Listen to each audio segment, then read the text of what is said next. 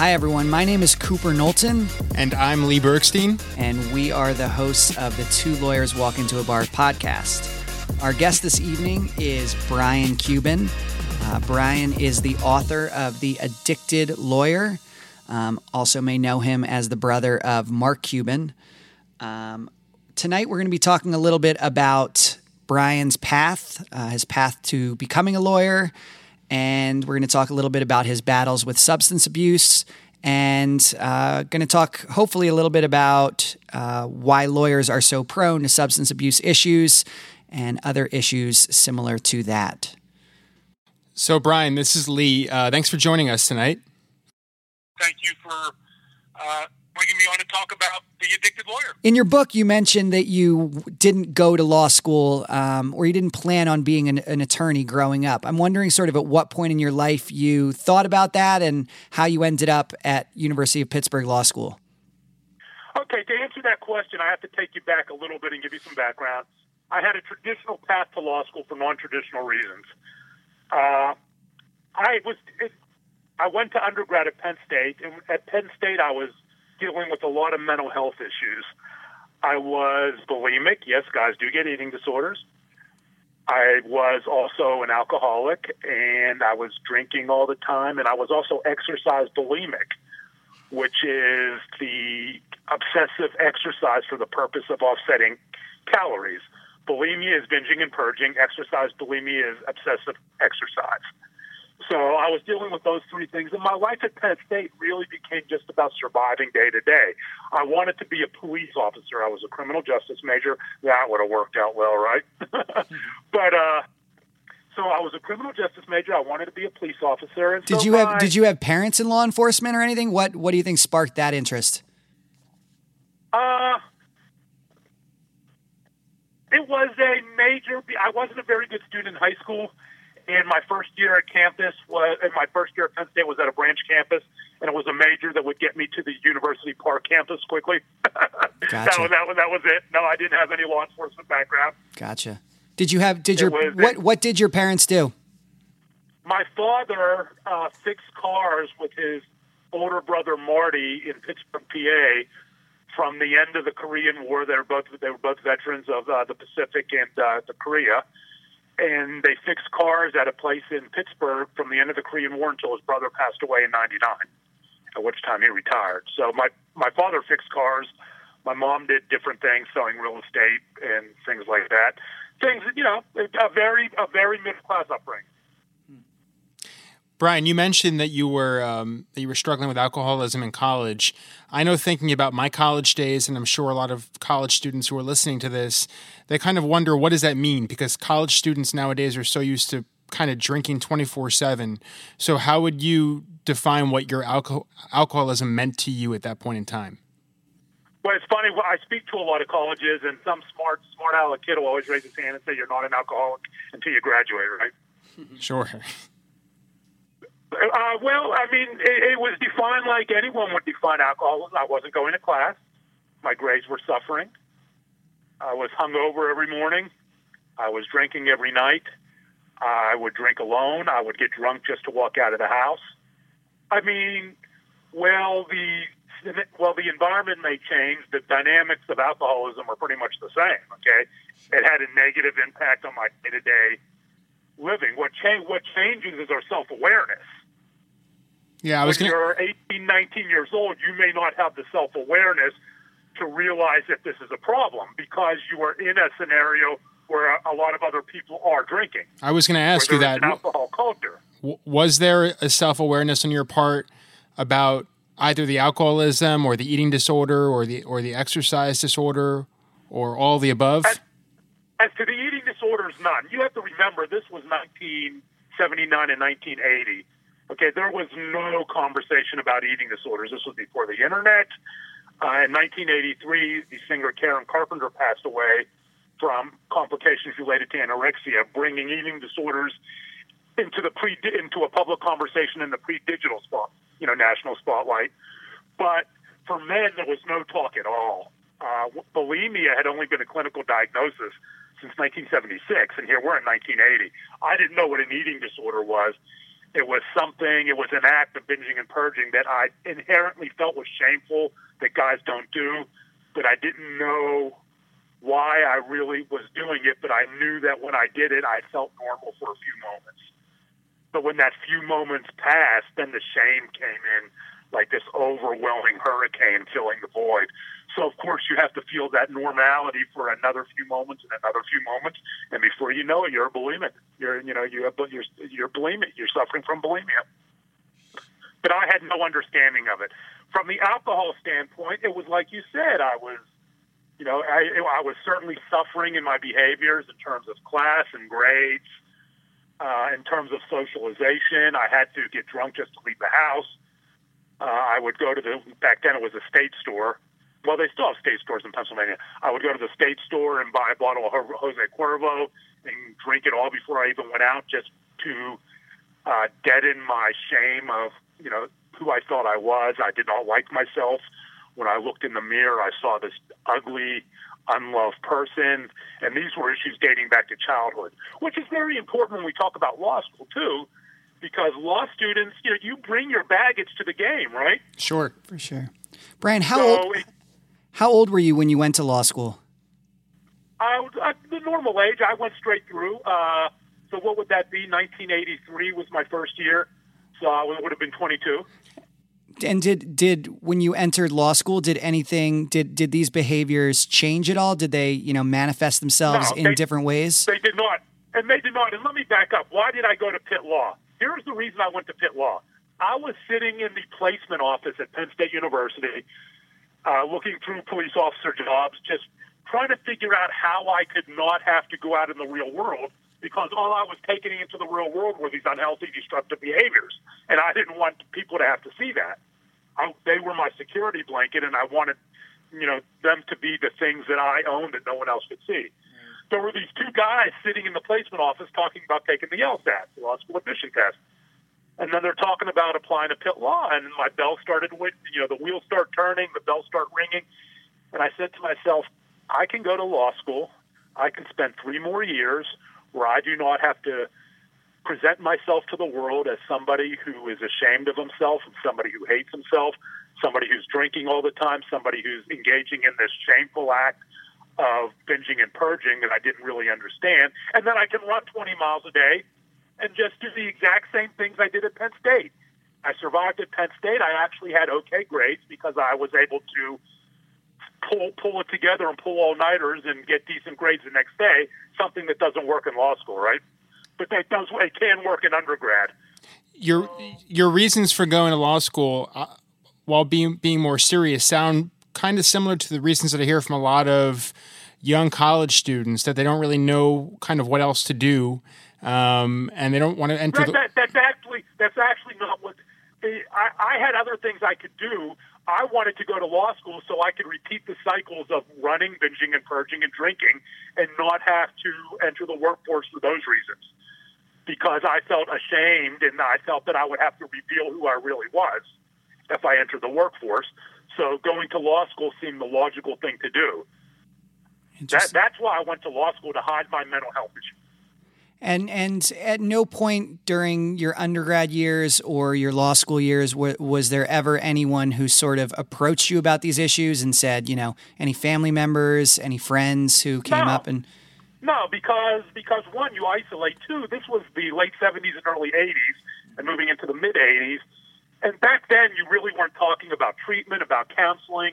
Back then, especially in the late 70s and early 80s, you were either, for alcohol, you were either in 12-step, or you were in the hospital, or you weren't in recovery. We did not have all of the options we have today. We did not have the awareness we have today. These things were very shameful when they were meant to be, and we hid them. There was no discussion about these things back then. And for eating disorders, forget it. If you were a guy, you weren't in treatment for an eating disorder. Did the first year of law school, I know for me personally, the first year of law school I found very stressful, and I think it brought a lot of my anxieties and insecurities came out in that first year. just by nature of, you're in a room with 100 other people and everything you do is sort of, you're very much on a stage with cold calling and you're competing against all your classmates, as opposed to undergrad where you're very much, everyone sort of does their own thing. They take their own classes. They have their own major. I found the first year of law school to be sort of a very anxious, stressful period. I'm wondering if that sort of changed any of your behaviors, or if it exacerbated anything or made things worse. The stress and the competition certainly exacerbated it. Did I say that correctly? Let me give you the context. I walked in the doors of Pitt Law for 1L orientation the first day. There were all these people in the lobby. I remember it like it was yesterday. All these people in the lobby, people who had gone to Penn State, some people I knew, and they're all talking to each other and they're all getting acquainted. I felt like I was totally alone in that room.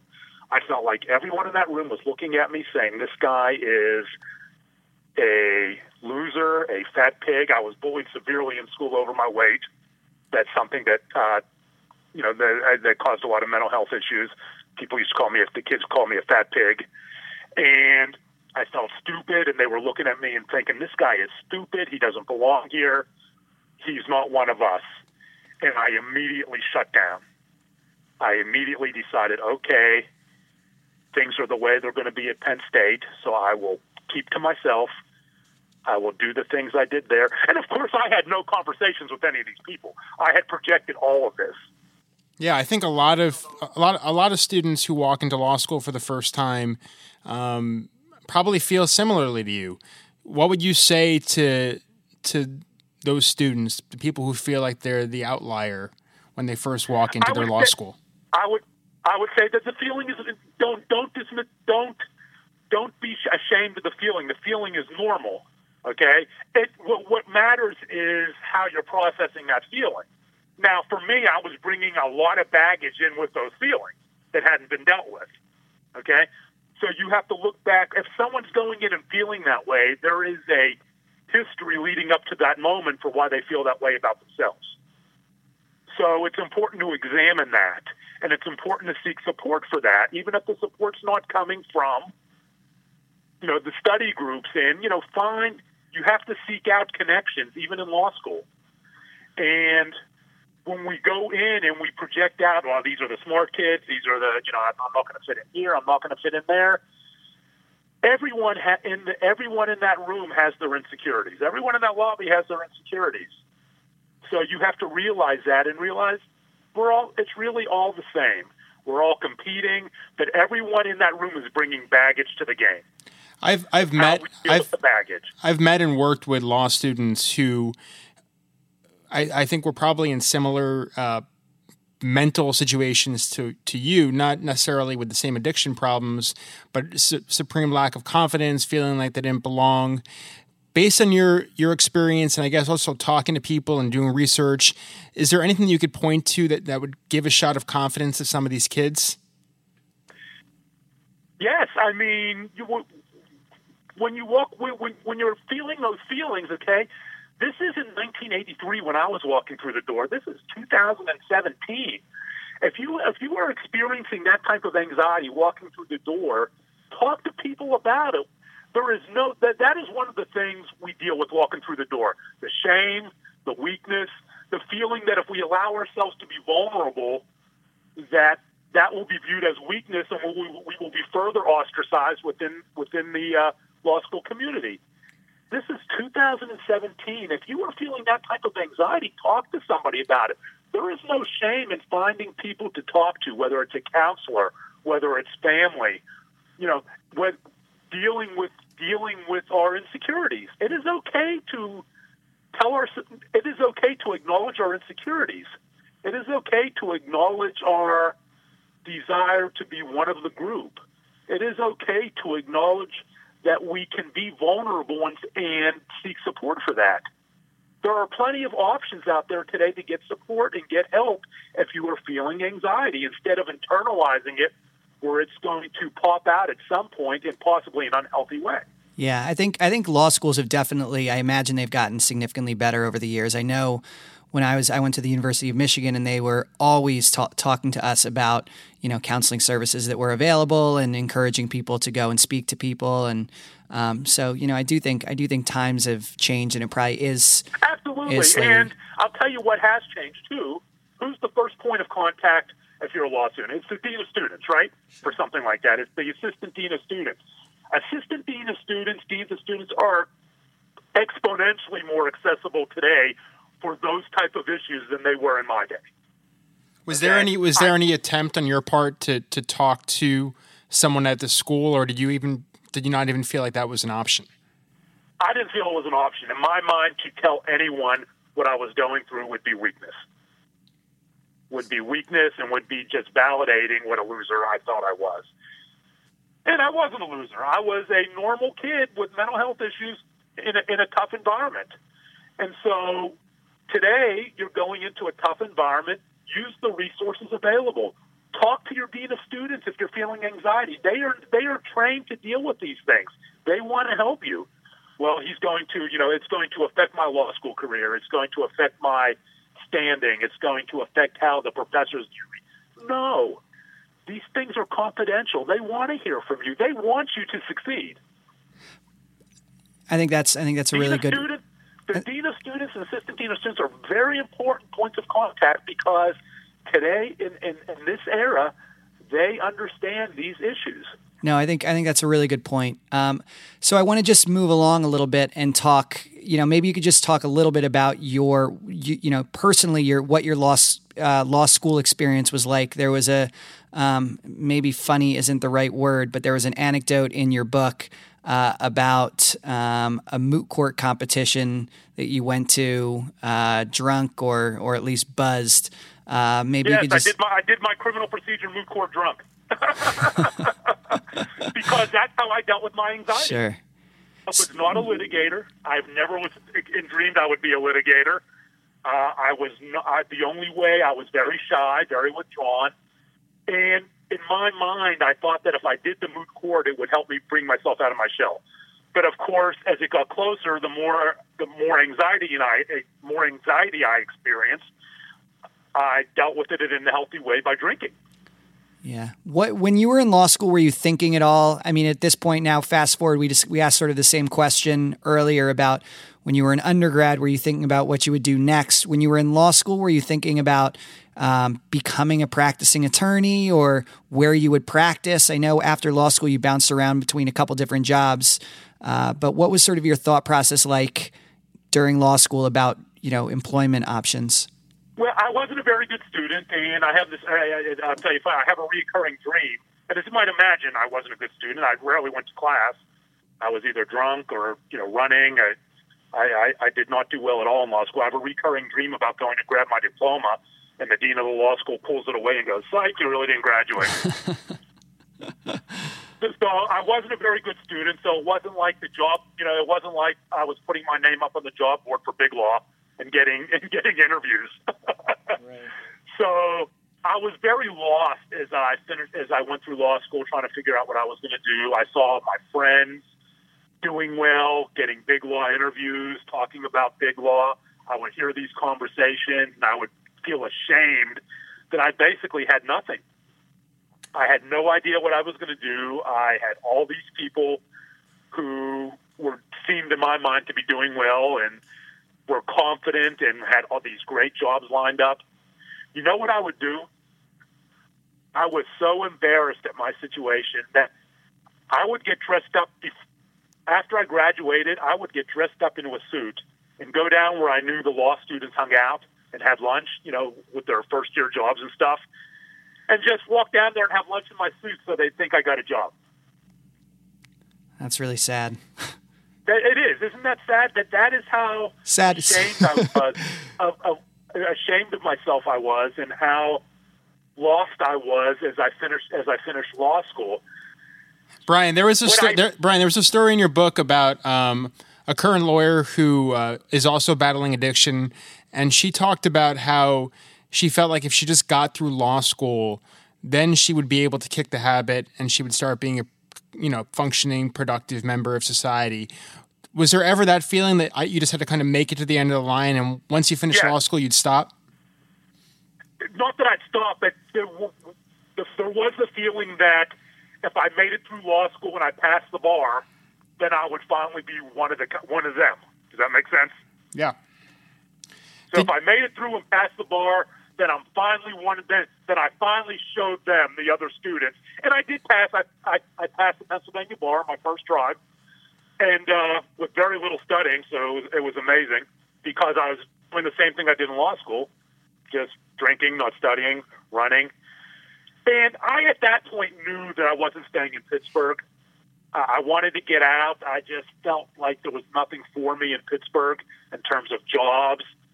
I was just drifting, and so I decided to move to Dallas, Texas, where my two brothers also lived. And I figured I'd eventually take the Texas bar and turn my life around. That's why I left Pittsburgh and moved to Dallas. Did you think being closer to your brothers and being away from kind of the origin of where these addictions took place would lead to the turnaround? Yes, yes, I did. I felt like their love could really change me and kind of save me, as if love could save somebody dealing with addiction, right? So yes, that I did think that, and I knew at that point my brother Mark was, he wasn't internationally famous like he is now, but he was still doing very well. He started at his company. He said I could come work for him. And so I packed up and left. I took the PA bar and then labored in July of 86, Labor Day, 86. I packed up, took a Greyhound bus to Dallas because I thought I could stay with my brothers and their love would turn me around and save me, and I would be a lawyer and I would pass the Texas bar and everything would be different. Did you consider not taking the Texas bar and doing something else, not being a lawyer at all? Yes, I applied for the Dallas Police Department. But by the time I applied to the Dallas Police Department, I had already tried cocaine, so I knew that wasn't going to fly when they got to the polygraph. Was there a feeling that being part of the police department, this beacon of law and order, would stop you from consuming alcohol, stop you from doing drugs?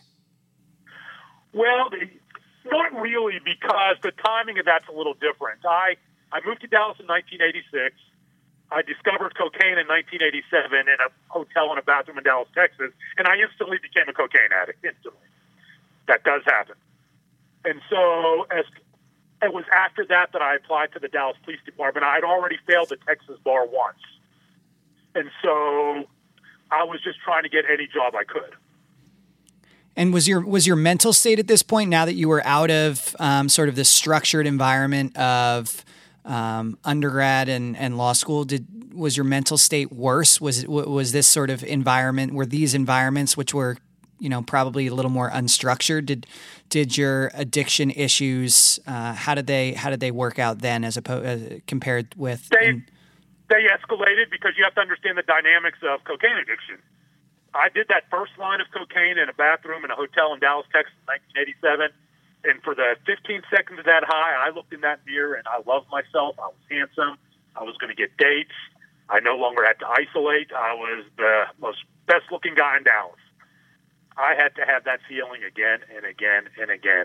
And I became a cocaine addict. So cocaine became part of the equation. So now I'm a cocaine addict.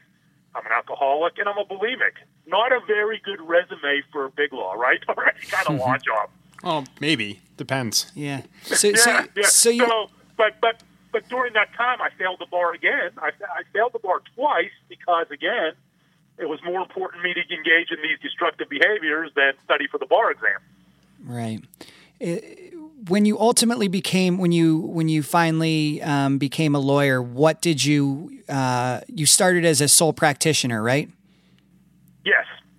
Can you talk a little bit about I started as a litigation manager at an insurance company here in Dallas, not practicing, but doing litigation management for long-haul trucking companies.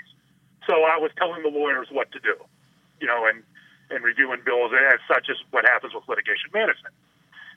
So I was doing that, and while I was doing that, I started to, on the side, collect a quote-unquote stable of clients, personal injury clients. And if you read the book, I was literally ambulance chasing. I was going into chiropractors' offices with a stack of contracts. I would sit in the chiropractor's office, and the chiropractor would have a client who was in an auto accident. The client would come out of the office, Mr. Cuban, what are you doing here? Good to see you. This is one of our great lawyers, Mr. Cuban. Maybe you should talk to him. Really straddling the line between representation and solicitation, okay? Between ethical and unethical conduct. I think even now they've closed that loophole. Doing something like that may be a violation of the Texas disciplinary rules. I'm not positive. But at that point, that is what I was doing. I was literally, quote-unquote, ambulance chasing. If you've seen Paul Newman in The Verdict, where he's circling the funeral homes, the deaths for the funeral homes, chiropractors were my funeral homes. It sounds like you were probably pretty good at it, though. Were you making a lot of money at this point? Yes, there was until addiction took me into a slide where I lost all my clients. I had very good years as a lawyer. And was all of that money going back into alcohol and drugs, or were you saving money? Yes. No, it was all going back into alcohol and drugs. Yeah. And it eventually got to the point where I did go to work of counsel for some law firms, and I was doing pretty well. I was making six figures, but I was also doing cocaine in the bathroom of my law firms. I was doing cocaine in the morning to be able to bring myself to a par where I could do cocaine in the bathroom, doing cocaine in my office. And so it was really that kind of addiction cycle where you can't sustain a quality of the profession, right? You can't sustain a quality of competence. And what happens, and if you read the book, I call it the Peter Principle of Recovery. And this is something that happens with both law students and lawyers. I talk to them all the time. As you get further into addiction, your level of competence or your level of performance drops and drops, right? You, at first imperceptibly, maybe you're high functioning because you're young, but you yourself don't notice because you keep adjusting your normal. Does that make sense? Yeah, absolutely. You keep adjusting your view on what high functioning is, whether it's grades, until the test comes back and you suck.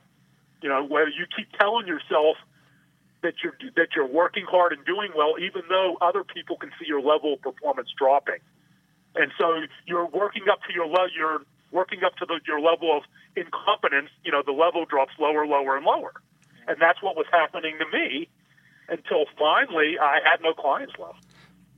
Brian, I'm wondering. You said something in the very first part of your book. You mentioned that. I believe it was 7% of adults in the United States have problematic drinking habits, but that for lawyers, it's somewhere between 21 and 36%. And I'm wondering why you think that is, and what in particular, what is it about the legal profession that makes us have such higher rates of drug and alcohol abuse? That's a great question, and there are a number of factors there. One, I think the legal profession tends to attract the type of personality who is high achieving, quote unquote type A, and it also tends to attract the type of personality that has been culturalized in law school, that to allow ourselves to show vulnerability is a bad thing. Okay? Right. And so instead of allowing ourselves to be vulnerable and looking for different ways to deal with stress, different ways to deal with, the baggage that we may bring to the game, let me give you an example. I talk to lawyers and law students, and they email me, and we'll talk, and they have these issues. I never ask them much about the addiction or the substance, what that's like, because they wouldn't be contacting me if that wasn't an issue, right? Right. You know what I ask them about? I ask them about, tell me about your childhood. Tell me about your parents. Tell me what's your relationship with your brother and sister. Were you bullied? Now, I don't have a PhD next to my name, but I know from experience that the baggage is almost as important as the recovery. Sure. Okay? So, but lawyers don't want to talk about these things. So when I start getting into these questions, I find out lawyers, men and women who have been abused, bullied, physically, mentally, and you find out all this baggage where the law student or the lawyer says, I'm okay with that. I've put that off, but they've never dealt with it. And eventually it's coming out somewhere else in the form of drinking, in the form of something going on at home, in the form of drugs, in the form of clinical depression. And so this is one of the reasons I think that the rate is so high, because we are bad as a profession at dealing with at being vulnerable and dealing with those issues. And also we are bad as a profession in the way we allow lawyers to deal with it. Law firms. Yeah, I think it's an interesting point. Before I was a lawyer, I was a teacher. And, you know, when I was a teacher, everyone used to always say the same thing. You know, teachers have such a, every teacher goes home and has a glass of wine just to sort of take the edge off and get through the day. And it's the only way they survive. But there is definitely something, there's sort of a darker drinking habit associated. I mean, certainly a lot of lawyers especially when I was in big law, a lot of lawyers that I work with had alcohol in their offices, and it was sort of much more part of the culture as well. It's still part of the culture. It's still part of the culture. And let me give you examples. I'm not going to call out the bar associations that do it. I see it on Twitter. They, every day they tweet these memes. You know, every day is happy hour. Right. You know, happy hour yesterday. I saw it. Happy hour today. It's only freaking, it's Wednesday. You're having a happy hour and it's Wednesday. So the culture of drinking that starts in law school with the student group happy hours carries over to law firms and carries over to bar associations who are supposed to be on the front line of changing the culture. Do you think young lawyer happy hours, bar association happy hours, law firm happy hours? Are we contributing to the problem if we're naming this podcast "Two Lawyers Walk into a Bar"? No, I don't think it. You can find humor. Dealing with addiction doesn't mean we can't find humor in things. Okay. Good. Having podcasts encouraging people to, to vent to outlet their issues at the bar, then that's a problem. We didn't call it two lawyers walk into a crack den. So I was worried. I said to Lee the other day when I found out that you were going to be our guest, and I started reading your book, I said to Lee, does he have any idea what the name of our podcast is? Is he going to have a problem with this? But I'm glad. Now, you know what's funny? There's a great book written by, and I'll give a shout out to someone else, written by Lisa Smith. It's called A Girl Walks Out of a Bar. It's one of the most read memoirs right now on addiction in the legal profession. I highly recommend it. It's a great book. Well, she's walking out of the bar. We're walking into the bar. So yeah, that's okay. That's okay. The play on words is fine. But the point being is that as a profession, there is a systematic problem in the way we deal with drinking, the way we encourage drinking, and the way we don't encourage lawyers to come forward and seek help. I've also found there is a huge distrust of the systems put in place. Every state has a legal assistance program. In most states, it's also available to law students. How many law students know that beyond some, 10-minute spiel at 1L orientation? Brian, I wanted to... Go ahead. Brian. Go ahead. Yeah, no, I wanted to ask about what you're doing outside of, promoting your book. What are you doing right now? I speak. I speak. I've gotten inquiries from numerous bar associations to come speak. I sent my book to every bar association in the country. I thought it was that important to get the word out and start a conversation at my expense. Sent it over 250, even the little small ones. Sent it to every bar association. Hey, Brian, during those conversations with students and with bar associations, your story obviously is one of someone who was already either addicted or on the path to being addicted when you entered law school. Have you encountered students who by virtue of going to law school, that's when the addiction set in? Yes, stress is a big trigger. Stress is a huge trigger for addiction. But again, it doesn't happen in a vacuum. Okay, if I'm talking to a law student who all of a sudden is drinking a little more and a little more and a little more, I'm not talking about the drinking. I'm talking about how he or she is feeling about the drinking. Okay, what's triggering the drinking? What's the environment? What's the backstory? Starting, taking them back to childhood. That's what I want to know. I want to know how it is all funneling into the trigger. Does that make sense? Yeah. Brian, I'm Can you just talk a little bit about the transition from, you mentioned your legal career and the issues you were having with drugs and alcohol, and sort of when that started to change, when you became sober and the transition to sort of who you are today? Sure. There were two kind of major points moving to that period. There was July of 2005 when I became suicidal, and at that point I had really lost all my clients, and I had to be taken to a psychiatric facility, my first of two trips. And so at that point, you might think that was quote-unquote rock bottom, although I hate that term. You might think that's my recovery tipping point. It wasn't. I wasn't ready. And then in April of 2007, and at which point I was pretty much out of the law regardless, but was still dealing with my drug and alcohol issues. I had a 2-day drug and alcohol-induced blackout. I went back to the psychiatric facility, and then it was April 8, 2007 when I walked into 12-step and began my recovery. You say you weren't ready. You say you weren't ready. What does that mean? It means I just wasn't in a position in my life where I was ready to take that first step in recovery. I mean, people ask me all the time, well, that was bad. Why wasn't it that time? I don't know. I just wasn't ready. But I was ready in April 2007 when I finally realized that there probably wouldn't be a third trip back to that psychiatric facility because I'd be dead. And I also felt like I had really reached the point where my family had had enough. I'm very close to my brothers. I'm very close to my father. And I'm close to my mom now, although we didn't used to be. And there's a lot of that in there, too, if you saw in the book, although we have a good relationship now. But, there's no way to know what environmental moment will take someone into that first step in a recovery.